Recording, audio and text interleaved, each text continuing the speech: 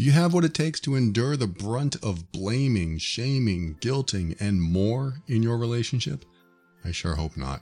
If that's what's happening to you right now, head over to my other podcast, Love and Abuse, over at loveandabuse.com. There, I'll help you learn how to identify and deal with emotionally abusive behavior. Welcome to the Overwhelmed Brain, where you'll learn to make decisions that are right for you so that you can create the life you want now. Hello, welcome to the show. My name is Paul Coliani, and I'm here to help you learn to deal with difficult people and tackle life's challenges without compromising who you are. This show consists of my personal opinions and is meant for informational purposes only. Always seek a professional for your mental health and well-being. Where are we going today? I think we're going to address, one, maybe more issues on a very difficult partner in a relationship. One person wrote to me and said that her ex-husband of maybe 2 decades ago abused her physically and sexually for many years, and she said she was lucky to be alive. He basically abused her in every way possible, and I'm so sorry that she had to go through that. But she said that was a long time ago, and I went through many years of therapy, including treatment for PTSD. I feel like a, quote, normal person. I don't freak out anymore at the things that used to freak me out. And I don't have any night terrors to wake my neighbors. To say the least, I've come a long way. I've promised myself that I would never be with a man that put his hands on me in anger. And now I'm with somebody that made a promise to me that he would never touch me in anger, but he broke it last year, and I'm not able to trust him like I did. He doesn't seem to understand the magnitude of what that promise meant to me. Yes, he knows what I went through. We have discussed it in detail many times. There's no blind trust anymore, and there never will be because I have seen what he's capable of. But I agreed to still give the relationship a try. We've been together for over a decade, and it's a long time to be with someone, and financially I really can't afford to live on my own. He hasn't touched me in anger again, and I really don't think he will. What bothers me the most is he acts like he didn't do anything wrong. I laid out my entire belief system, and he does nothing to try and make things right. If we argue, he threatens to throw me out. He makes it sound like I'm the one causing issues when he's having the issue. I see it as classic narcissistic behavior. But the one that gets me, he says, "You made me do it." My God, I hate that. No, your choices made you do it. You made the choice to do it, not me. When we argue, I try to walk away, but he bullies me and follows me through the house and continues on and on. I will try to stay silent, but he eventually wears me out and I react in a negative way, and then it's World War III. The advice I'm seeking is, do you think it's worth saving? I've only given you a brief synopsis of the relationship, but just by what you read, am I a complete idiot for trying? There is a good man underneath if he can only see what he's doing, but I don't think he does. He's never been to therapy, but under there at the core of him is a good man, but I don't know if I'm the one who's going to see the good man come out. Please tell me it's worth it in the end. Tell me there's hope, or tell me I'm dreaming because I can't keep doing crazy. Thanks for your time. All right. Thank you for sharing that. So sorry you went through that first relationship, and now here's your PTSD coming true. At least it did at that one moment. And you said a couple things. I mean, there's a lot to unpack here, but you said a couple things that really stick out to me, and one of them is there is no blind trust anymore, and there never will be because I have seen what he's capable of. If you had just sent me that one line, I would tell you that it can't work unless you're okay being with somebody that you can't trust. And from your history, from your past, being with somebody you can't trust means you're going to live, and I'm just putting words in your mouth, I know it, but it means that you're going to live in fear every day. I hope that's not true. I hope that's not true. Maybe it's not, because you did say, I don't think he's going to do that again, but you lost that, quote, blind trust. So how can you ever feel very comfortable around him? Because if you have no blind trust there anymore, no trust that everything will be fine and you can be yourself around him, then you can never be yourself around him. It's very difficult to be yourself, be comfortable in your own skin, be comfortable just sitting in the house, or be comfortable in a normal, healthy relationship argument. because you don't feel safe that he might do this again. I don't know if you've tuned into my episode over at loveandabuse.com called If You Don't Know Your Limits, You Won't Have Any. That's when you increase your level of toleration and resilience to the point where toleration and resilience don't matter anymore. It's to the point where you've learned to tolerate this much, so you're going to go to the next level and tolerate the next level of whatever you're going through, your suffering. It's that frog in the boiling water analogy where the frog is in water, and as the water gets hotter, the frog gets used to it until it gets boiling. And now that's not a correct analogy. It's not actually true. I don't know how they tested this, but it's important to understand the concept behind it. I think it's a very valid concept behind it, where the water gets hotter as you sit in it, and it gets to the point where it's burning you, but because you've gotten used to it, as it got hotter and hotter and hotter, you don't jump out. So that's the whole concept. I'm sure everyone's heard it. But the point is, that episode on love and abuse is all about how your toleration and your resilience increase as you're in the abusive or a situation where you're suffering a lot. So this situation that you're in sounds like you're suffering a whole heck of a lot. And if you aren't listening to Love and Abuse, you need to, because there are several red flags that you have listed in your message. Like I said, when you said there is no blind trust anymore, and there will never will be because I've seen what he's capable of, that to me is enough to say, well, then I'm going to ask you the question, do you want to be with somebody that you can't trust? I know what your answer is. No, I don't want to be with somebody that I can't trust. And I know the but I don't have the finances. So this is when we have to look at our priorities. What is your priority? What do you value most?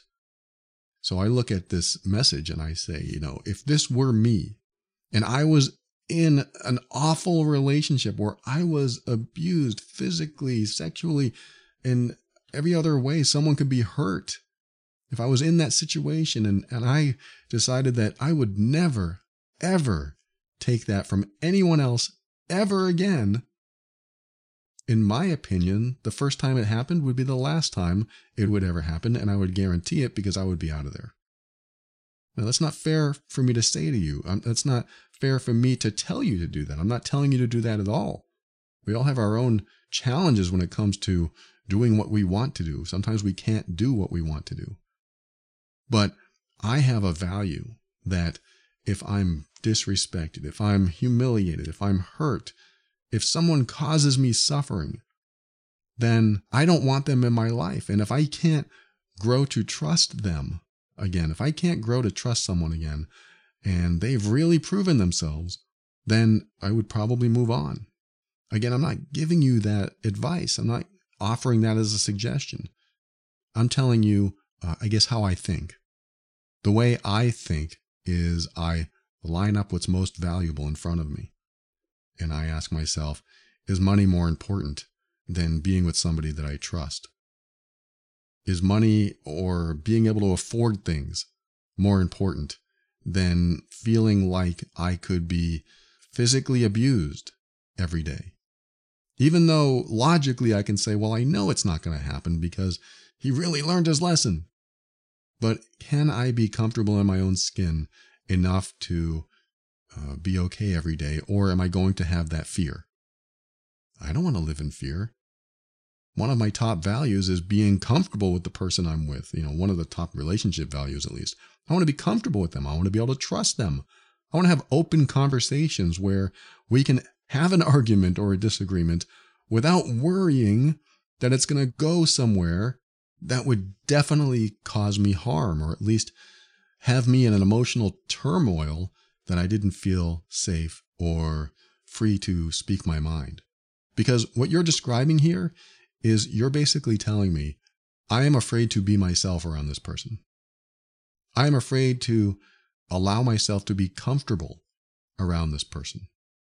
I can't be comfortable around this person, even though I know he won't hurt me anymore. Again, I'm only using a very tiny little bit of your email here to me. I started off with the sentence, there is no blind trust anymore, and there never will be because I have seen what he's capable of. That's all I'd need. If I can't trust you, if I can't trust the person I'm with, then I don't really want to be with you. And again, there are circumstances where we just can't get up and leave. But I'm the type of person that if I felt physically threatened, emotionally unsafe, if I felt like I couldn't be myself, if I felt like I couldn't show up as me, then I don't want to be there.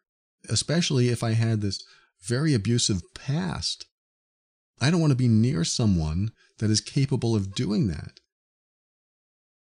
Now let me talk about the red flags. All these red flags that you're talking about. He follows you around the house. That's a dishonoring of boundaries. He bullies you. That's a dishonoring of your worth and puts you in fear mode. He's putting you in fear mode. These behaviors that he's doing. You'll say that he'll eventually wear you out until you react in a negative way, which is probably reactive abuse. If you're not sure what that term means, it means sometimes you can't get through to an abuser until you talk their language. So you react in a way that they finally hear it. And then at that point, they point the finger at you and say, you're the problem. You're being abusive. But they put you there on purpose just to have power over you, to point the finger at you so that you then feel like you're responsible for the problems. You said that he acts like he didn't do anything wrong.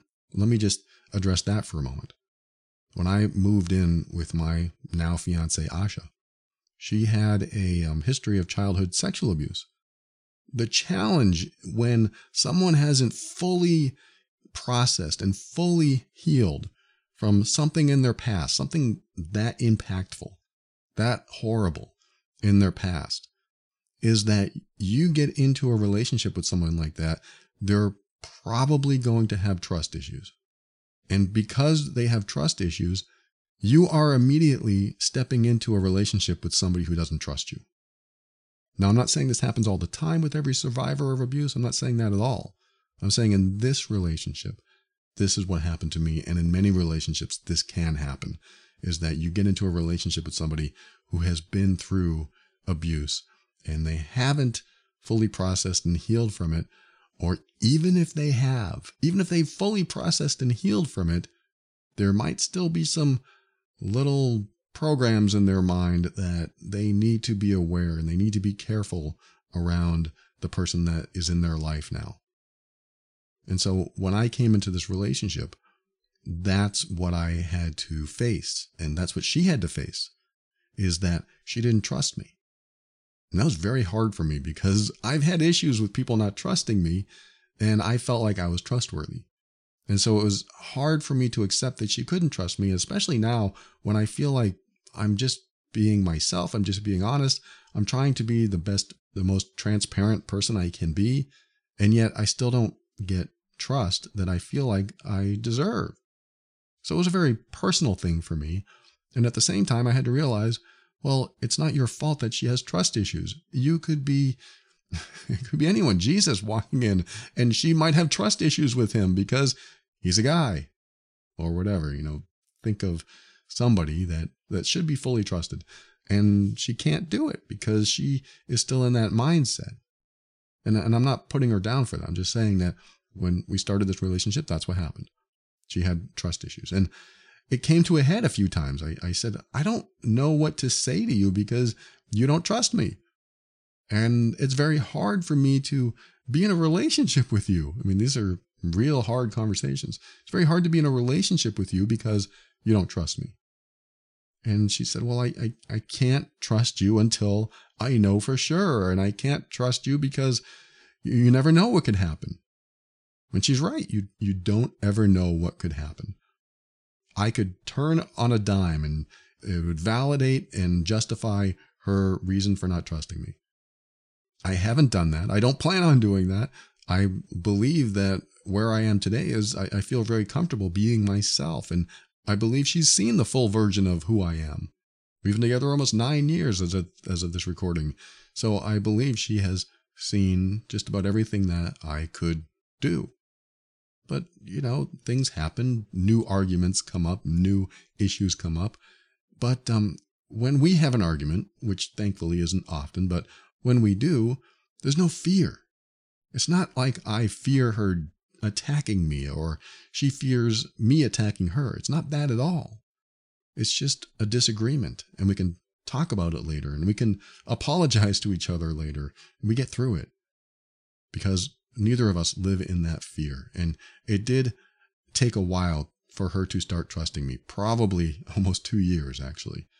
It didn't mean she didn't trust me. It just meant that she still had her reservations about me. She had her reservations about trusting me and trusting men in general because of the challenge she had, because of whatever she was dealing with, PTSD and an old trauma that hadn't healed yet. But I will tell you what, it takes a very special person to get into a relationship with somebody that has had a traumatic past. That doesn't mean, hey, I'm a special person. It just meant I had to learn a lot. I had to learn, and I had to be resilient myself. I had to be patient myself. I had to learn that this kind of relationship isn't something that is easy to do at first. That was my lesson. It was not easy to get into a relationship with somebody who has any type of PTSD regarding relationships. Her relationships, she thought, or at least as a child, she thought they were safe until somebody violated that trust. Somebody she felt safe around violated her feeling of safety. So she no longer trusted from that point on, or from some point on, she stopped trusting, or at least fully trusting. And it affected her life in a lot of ways. It changed her path. She ended up getting into relationships with not so healthy people. She got married to a very not so healthy person. And when she finally survived that and got out of that, she spent a long time not dating anyone, not being with anyone, because she had to figure herself out. She had to process a lot of stuff. She dated here and there, and she got into other relationships, but nothing ever stuck. And there was a point where she just finally said, that's it. I'm not going to date anymore. Everyone I date is either crazy or a liar, or we're just not compatible, or they're not ready. There was always something. So she decided to just stop and just be with herself. And she decided to make a list. And this list consisted of the perfect partner, or ideal partner. And her ideal partner was just a list of things that this person had to meet, this criteria that this person had to meet. So when she met this person, she would know that this is the right person for her, because sometimes we get into relationships and we just think, oh, let's just see what happens, which is, normal. We have to see what happens. But sometimes we think that, okay, that was just a fluke. So let's just hope that doesn't happen again. So there might be behaviors that show up in a relationship that we say, let's just hope that doesn't happen again. Maybe that was a fluke. Oh, they made me feel bad. I hope that was a fluke. Maybe I did make a mistake. So let's just see what happens. But then they make me feel bad again, or they point out something that I'm doing wrong, and that makes me feel bad. And now we have these orange flags that are pointing at something that might be going on. But because we don't really have our criteria down, we just go with the flow and hope it all works out. We might not get to cut this off at the pass. We might not be able to stop something from developing that might not be good for us. This is why she made the list. She said, okay, I don't know the list. She told me once, it's a long time ago, he's got to be honest. He's got to be fun to go out on dates with, or, whatever her list was. He's got to be free of baggage. That didn't happen. But I think I met 95% of her criteria. That's what she said. 95%. I said, 95%? That's great. I'll take that. As long as that 5% is okay. I don't think I met the wealthy criteria. But that's honest. She wanted somebody with all these qualities. And so when I met 95%, she said, well, that's close enough. And ever since, it's been great. Well, first couple years was difficult, but we have worked through those things. And coming back to what I was saying, it does take a very special, patient kind of person to be with somebody who's gone through trauma and still has maybe some PTSD, still has some healing over it, or even if they've done their healing, it still takes a special person to realize that things are going to come up that aren't about that person. Meaning, if something comes up for her, it may not be about me at all. Most of the time it isn't, thankfully. If something comes up for her, and she's gone through a lot. She's gone through a lot of changes in our relationship. I've gone through a lot of healing and growing through our relationship and trying to understand her perspective and her mindset and where she is. And she shared a lot. And I've also given her that safe, non-judgmental space to be able to express things like, I don't trust men and you're a man. I had to give her that space to be able to express that and try not to get offended because I am a man and she said these things. And it was difficult at first until I realized that these are just so set in stone, it feels like in her. It feels like some of the stuff is set in stone. And I just let her have, or at least let her express those things without giving her any grief for them. I mean, I had my own issues come up when she expressed those things because I said, well, if you don't trust me, I'm a man and you don't trust me. And, we had those conversations. Then we got through those conversations. And now I know she trusts me 100%. I know it because I was willing to go through the challenges of this growth. I was willing to allow her to speak her mind and express herself, even when it felt like she was talking directly about me. And it has been difficult at times because it does feel like she's talking directly about me at times until we get through that. And again, you have to give someone the space to be themselves, to be honest if they've gone through any type of trauma or abuse in their past. But what this has ended up doing is creating a much stronger bond. But that bond didn't grow and strengthen by me giving her a hard time or telling her to get over or telling her it's her fault, or in this case with this person who wrote, following her around the house and talking at her instead of listening when she says, look, I don't want to talk. I mean, that's not what happens in a normal, healthy relationship. In fact, let me come back to what this person wrote. It's one of the key things in her message where he has chosen not to take responsibility for his own actions. He said, you made me do it. That is a classic deflection, redirection, putting the focus back on the victim and re-victimizing the victim as being the perpetrator of the other person's abusive behavior. That is completely off the charts of abusive behavior. It's manipulation. You made me. That's ridiculous. This is goes back to childhood. Well, if Tommy told you to jump off the bridge, would you jump off the bridge? No, you wouldn't, because you make your own decisions. You are consciously making your own decisions. In this case, yes, we can be driven to anger by other people, but we are making the choice to be engaged and involved and interact with the person that we may be arguing with.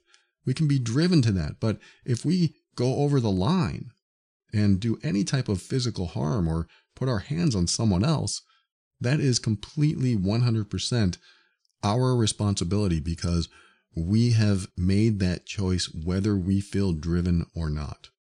We have chosen to take that route, even though people can make us so angry, but we can choose to walk away, even though we feel like we're right. We can still walk away because we feel so angry that we know we might cross the line, or we can choose to do something like this. And in this case, this person did that. Now, this can and does happen in relationships. Some relationships can get to that point. And I'm not saying that a relationship can't survive after that. Yes, they can. I've seen it happen. But it has to be talked about openly. The person who did it has to take responsibility and probably get help. If they don't get help, they've got to do something different. In this case, this person's message is that he's not taking any responsibility. You made me do it. That's like saying, hey, we didn't have sex enough this month, so I went and cheated. But you made me do it because we didn't have enough sex. That means you can get away with anything. Hey, why did you buy that large screen TV? That really drained our bank account. You made me rob that bank. You made me do it. I wouldn't have had to rob the bank. No, you could have chosen any other way. You could have gotten a second job. We could have sold the TV. There's a million other choices. But the one you chose was that. So you chose that. You chose that direction to take. Just because you made the wrong choice or a bad choice doesn't mean it's my fault. It just means you haven't learned to make better choices. And in this case, you made a choice that hurt another person. The person who wrote, their partner made the choice to become physical.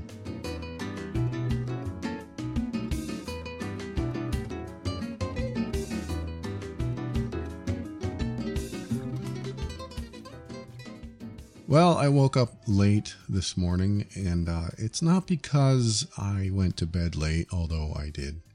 It was because I didn't want to get out of bed. I mean, imagine sliding into bed after a long day and feeling an immediate sense of relief and comfort. That's exactly what happened when my fiance Asha and I upgraded to Cozy Earth's bamboo sheets. When we first put them on, she laid down and it was like an instant sanctuary for her. She wanted to fall asleep right then and there, and I said, we got to continue making the bed. And she said these sheets have been so helpful for her hot flashes, and she loves that they are cool when she needs them to be. Cozy Earth isn't just a name, it's a commitment to luxury and comfort.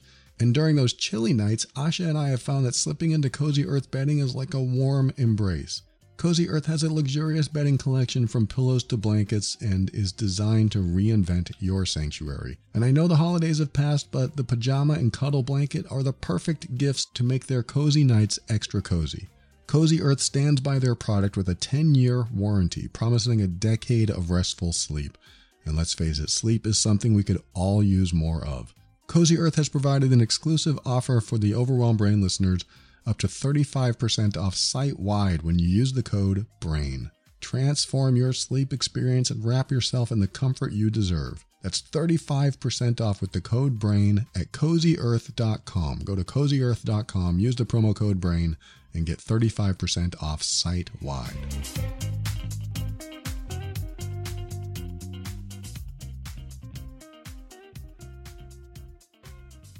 Now, let's just throw that aside for a minute, and that's a big one to throw aside. But let's just say that he is 100% honest in when he says, I would never put my hands on you again. I absolutely know that in my heart. I realize how much damage I did. I realize that it was just the worst possible thing I could ever do. And I have learned, and let's just say he also said, I take full responsibility for it. And it was wrong. I was stupid. I was just so angry that I didn't even consider your feelings. Let's just say he's being honest about it. I wasn't even considering your feelings. I was just afraid that I was losing the argument, and it was just a dumb thing to do. I am so, so sorry. Let's just say that he said all of that. It still doesn't clear him for all the other behaviors that are outlined in this message. And she said, this is like the tip of the iceberg. This is just a synopsis, a tiny little snippet of their life. And if this is a tiny little snippet, you're going through hell. You're going through too much. Your resilience and tolerance have grown to the point where you don't even realize what abuse is anymore because you've taken so much, or you're taking so much, almost probably on a daily basis. And I hate to tell you that because I know you're looking for something hopeful. I know you are looking for the good man underneath. And here's the thing. There's a good person under every abusive person. There is. Under every single abusive person in the world, there's a good person underneath. How do I know that? Because we're not born abusers. We're not born to hurt people. We're born good. We're born to laugh and interact and hug and love. We're not born wanting to hurt someone else. We're born wanting to connect with other people. That's the good person underneath. But that can describe anyone. That can describe the serial killer. That doesn't even sound right? There can't be a good person underneath that. Now, that good person may be so buried under fear and anger or an unhealthy ego, whatever their upbringing brought them, or whatever their condition, whatever condition they were born with, put them into the world as a different person than they were born. And it's said that the conditions like narcissistic personality disorder, antisocial personality disorder, and other conditions are what people are born with. And I know there are genetic factors and environmental factors, how their upbringing went, and there's a predisposition involved in it. I think the most recent research is that they're not really born with it, but for the most part, they can develop a condition like this over time. So the science says that there's nothing you can do about it. And sure, that could be true. I'm not an expert in that area. That could be true. I do believe that when you nurture the aspects of someone that are good, that they can still turn out to be good people. They may not have as much emotional connection or empathy, but they could still function in the world. They could still be a person that you can connect with in some way. But let's just say that some people are born like that. I mean, I'm going to go with the science here. Some people are born with NPD, an antisocial personality. And some people are born like that. When it comes to that, in my opinion, it doesn't matter. And here's why. It doesn't matter if they were born like that or they developed these tendencies or these behaviors. It doesn't matter, because all that matters is how someone treats you today. That's it. That's all that matters. How do they treat you today? How are they treating you right now? How do they treat you on a daily basis? Because if you can say, well, they treat me great every day, or at least we get along great every day. We get along nicely. You don't even have to go that deep. You could just say, yeah, we get along. But let's just say that you get along nicely every day. That's how they treat you. That's who they are right now. That's how they're showing up. And occasionally they lose their temper. Okay. Is that okay with you if they occasionally lose their temper? Well, let's just say that you say, no, I don't want them to ever lose their temper. Well, you might be asking for a lot. Not everyone is capable of not having a temper. It would be nice if everyone could temper their temper and could find other coping mechanisms. But some people, yeah, they have a temper. But is it harmful? Or are they just letting off steam, that pressure that builds up when we are driven to that point, that feeling that we have, that we just can't feel like we can't defend ourselves or protect ourselves, so we have to lash out. How are we lashing out? Are we walking away and just letting off steam? Or are we going in the opposite direction? Are we going to lash out at another person? In this case, this is what happened. The person she's with lashed out at her, and it caused a big challenge for her. And of course, let me just say this. There's no excuse for physical aggression. If you have to become physically aggressive with somebody that you're supposed to have a loving, trusting, supportive relationship with, then it's gone too far. And that's why she's writing this. That's why she wants to know what the chances are of this working out. And I think I'm going to answer her question, which I already have in some ways, which is, if you look at all the behaviors he does now, regardless of the fact that he put his hands on you, if you look at all the other behaviors in the relationship, is this what you want in a relationship?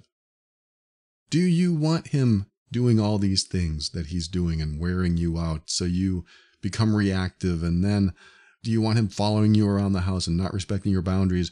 Do you want all of that? Do you want somebody who doesn't take responsibility? Do you want somebody like that who shifts the blame, makes you feel responsible for their bad decisions? Do you want somebody that does all of that? Or even better, a better question is, can you be okay with somebody who is like that for the rest of the time you're together? Can you be okay with all these other behaviors? Because it sounds like what you're asking me is he put his hands on me once and I can't trust him. However, I want to know if this relationship will survive. And so that's the main gist of your email here. But all these other behaviors don't seem to be, or at least seem to me, to be as important as the physical part. And this tells me that your resilience and tolerance have grown to the point where finally there was a physical act, maybe to shake your world enough to say, no, there's a lot wrong with this relationship. There's a lot more going on than you just worrying about a physically abusive act that pushes you over the edge, because you haven't been pushed over the edge yet. So what would it take to push you over the edge if it's not that? Because the buildup has happened. The buildup has continued to happen in front of your eyes. And it finally got to this point where the message was loud and clear what your decision needs to be. I know you're looking for some sort of way that this could work because you're worried that you don't have enough finances to survive on your own and do your own thing. I totally get that. You may feel stuck. And I know that feeling when you feel stuck and you feel like you can't do anything but continue to stay in a situation that makes you unhappy or worse, causes you to suffer. And I hate to see that. I hate to see that with anyone. And where I go when it comes to decisions like this is to, once again, put those values out in front of me and ask myself, what's more important here? What is the most important? Because I hear your story, or I read your story, and to me, the most important value for you is to feel safe. I could be wrong. There could be a value above that. And I know that it doesn't feel very safe to leave a home with having no finances or very little finances. That's also an unsafe feeling. So you have some harder decisions to make there. And what I want you to do when you make this decision, whatever decision you make, is to throw out all these what-if scenarios. What if I had no choice but to move? What if he became so awful that I couldn't take it anymore and I had to move? What would I do then? So come up with the what ifs. What if I stayed? What if I had to stay no matter what? And things never changed or got worse. Now, you might be thinking, what if I stayed and it got better? If you haven't heard me talk about how the trend works, you have to remember that what happened yesterday and the week before and the month before is the same thing that's going to happen tomorrow and the week after and the month after. And you have to make decisions based on what you've seen already and what you're experiencing today. Remember the trend, because that's what also helps you make the big decisions. And when you put yourself against the wall and you have no choice, you typically come up with a solution. It may not be a pleasant solution, but you do typically come up with a solution. I've done this many times in my life. What if I had no choice but to quit my job? What would I do then? Well, if I had no choice, then, I would come up with something. I would have to get another job. What if I couldn't get another job? Oh, it's another what if that's tough to deal with. But really think these things through. We don't typically think these things through because we really don't want them to happen. So we don't want to put any energy toward them. But it's important to have this plan, this pre-planning visualization, or imagining what might happen if you did this or if nothing changed. And the question, what if nothing changes? Or what if I did move out? What would I do then? So after what if such and such happens, or what if I have no choice, you follow it up with, what would I do then? And that's going to give you a possible solution or a possible direction. Maybe it's temporary, maybe it's permanent, doesn't matter. You just put yourself through those paces. It's sort of like I have to face a question every now and then in my own life. I'll ask almost the worst case scenario.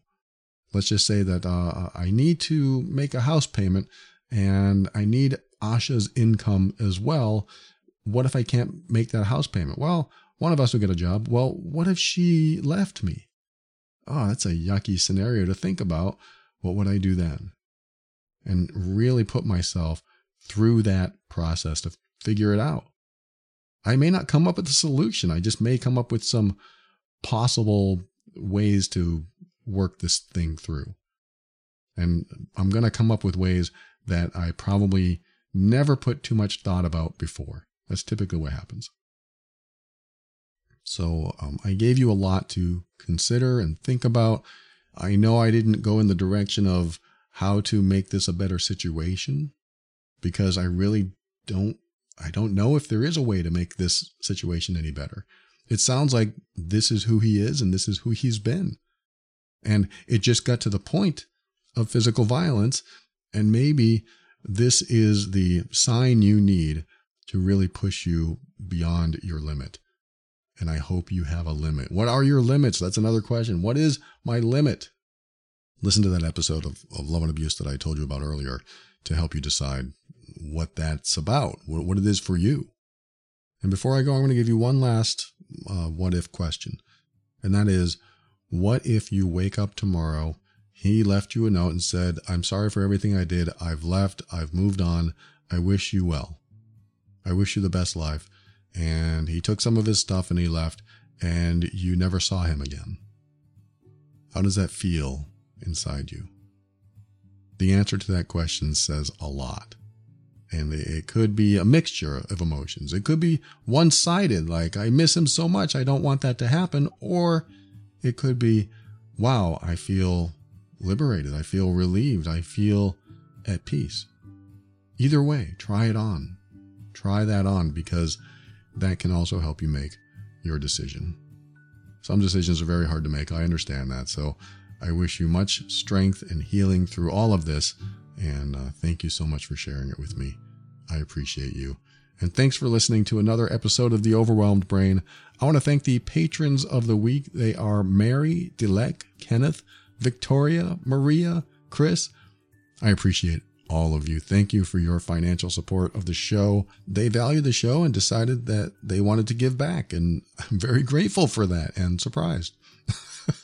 If you value the show and you want to give back, if you're in that position, head over to moretob.com and there are options to do that over there. Thank you again, patrons. I'm very grateful. And for a show on how to navigate the difficult relationship, listen to my other podcast called Love and Abuse over at loveandabuse.com.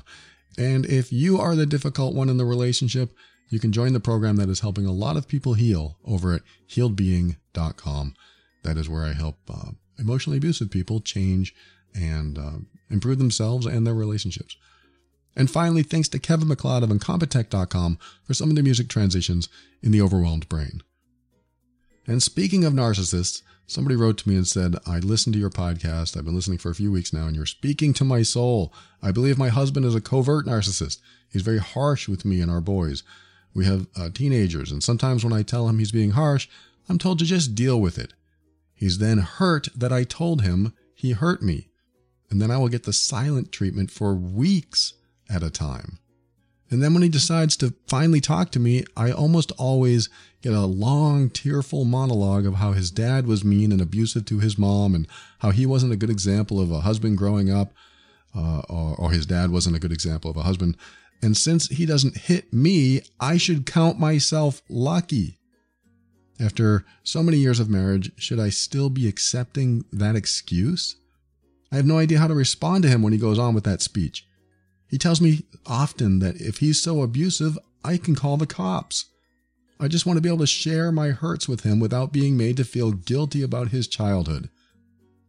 Thank you for sharing that. And I hear you. I so hear you.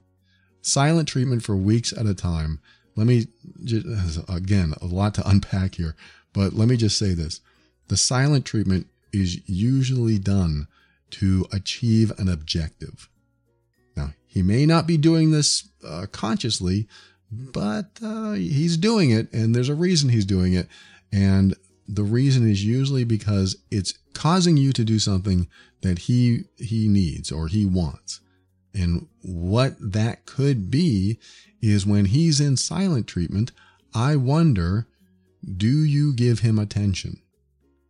The reason I ask that is because I used to be a professional silent treatment doer. Unfortunately, that was my MO. When I was hurt about something or I wanted to get my way, and I only know this now because back then I just didn't know how to handle it, but now I know why I was doing the silent treatment when I didn't get my way is because I wanted the other person, the person I was claiming to love, claiming to be a good partner with, I wanted her to feel bad for not doing what I wanted. So I would want my wife or my partner in my life to do something differently or change. And if they didn't, and I couldn't convince them to, I would go silent. And what that did was withdraw love and attention and affection. And what that did was cause the partner in my life to dote on me more, to give me more attention, to feel bad that they weren't doing what I wanted or not doing enough for me. So I would actually achieve what is called secondary gain. I'm telling you this. I'm being very transparent about this. It's not something I'm proud of. I'm actually embarrassed to tell you this, but I believe it's important to let you know that I have done this.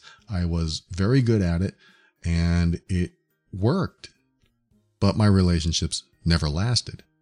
So this is one of a few emotionally abusive behaviors that I did back then, is that I would go silent. And it wasn't a silence to process things. It wasn't like, oh, I need to consider what's going on here. I need to figure out why I'm feeling this way, or figure out how to communicate this to you in a better way. It wasn't like that at all. It was an intentional, oh, you're not going to do this for me, or you're trying to make me feel bad, so this is what I'm going to do to you. I'm going to withdraw love, attention, and affection. And when I do that, you're going to give me lots of attention and feel sorry for me so that I come back to you. Again, this is not the proudest moment of my life, but I did this a lot in my previous relationships. So the result was I was doted on. I was given attention. And not always, but sometimes their behavior would change because it was a manipulation. This is why I'm asking you what you do for him. Do you do anything for him? Do you give him attention? Do you say anything? Do you say, where are you? Because this is what would happen to me. They would say, where are you? When you're like this, I don't know where you are. It's very, it's sad to me. And I miss you. I mean, in silence, they're gone.